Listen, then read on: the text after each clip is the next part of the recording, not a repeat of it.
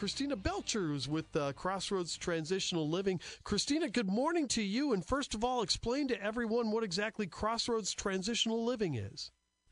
Good morning. Thanks for having me. Crossroads Transitional Living Program is an organization here in Springfield that works to help young women who have foster care history reach independence. We were started in 2018, and our goal is really to prepare these young women for life. So many young women and young men age out of the foster system each year, and we question how many are really prepared for what they're going to experience as adults in the real world. So our goal is to provide free housing, free room and board for up to 24 months for young women from the ages of 18 to 26.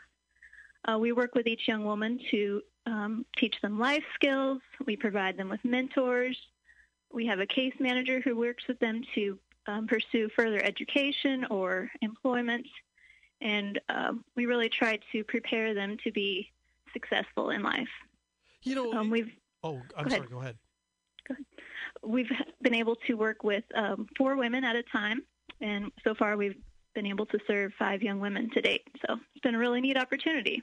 It really is, and I want to get to talk a little bit about that because you mentioned that they age out of the foster care system. You know, it used to be that foster care was almost, and it still is. I don't want to say it's not. It's a godsend to some of these kids, you know, that go through. But I think the challenges of being a foster parent are a little bit tougher, and filling in that gap. I imagine that kids, for whatever reason, are not exactly prepared in life skills like they used to be maybe 20, 30 years ago going through the foster program. Have I got the right read on that?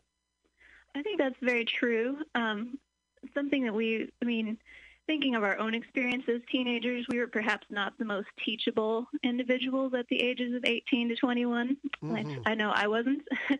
So I think a lot of young people choose to age out or emancipate and don't realize how unprepared they are. So that's kind of where you want to take them as they're aging out, but we also kind of want to be a safety net for those who have aged out and realize, wow, this is not what I was prepared for. So when you talk, definitely different. When you talk a little bit about life skills and preparing these young women for that, you know, what are some of the things that you find that you're teaching the most, at least with the 5 that you've worked with so far? It's really interesting. I thought there'd be I guess I'd expected different things, but one young woman I know we worked with making phone calls. That was a really scary thing, to make a doctor's appointment or call about her bank account or something. Others, it's been relationship issues, finances, budgeting have been across the board. No one knows how to budget. Everyone wants to know how to save money. So it's just been an interesting mix of different skills that they've really needed. Wow, that is the phone call thing sticks out. You know, you talking to me about that because it's like we live in a different era where people do not do the phone calls anymore. They do texting. I mean, they constantly text. Mm-hmm. You know, I think about it too.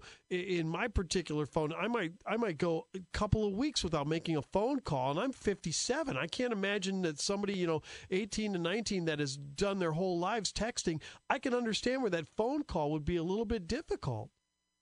Yes, it was very intimidating for her, and not knowing what to expect, and yeah. Yeah, right, exactly. And what all to say? How much time have you spent working on putting together, like for interviewing for a job or resumes or things of that nature?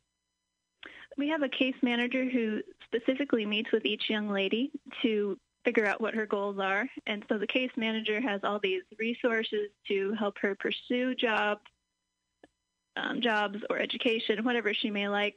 So the caseworker will go through that with her, and really whatever area she's lacking in, the case manager is well able to help her get prepared.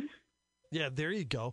Anyway, how do people, or how do you get your referrals into the program? Is it just basically, do they reach out to you, or do you look over the cases and decide who's going to come in, or how does that work?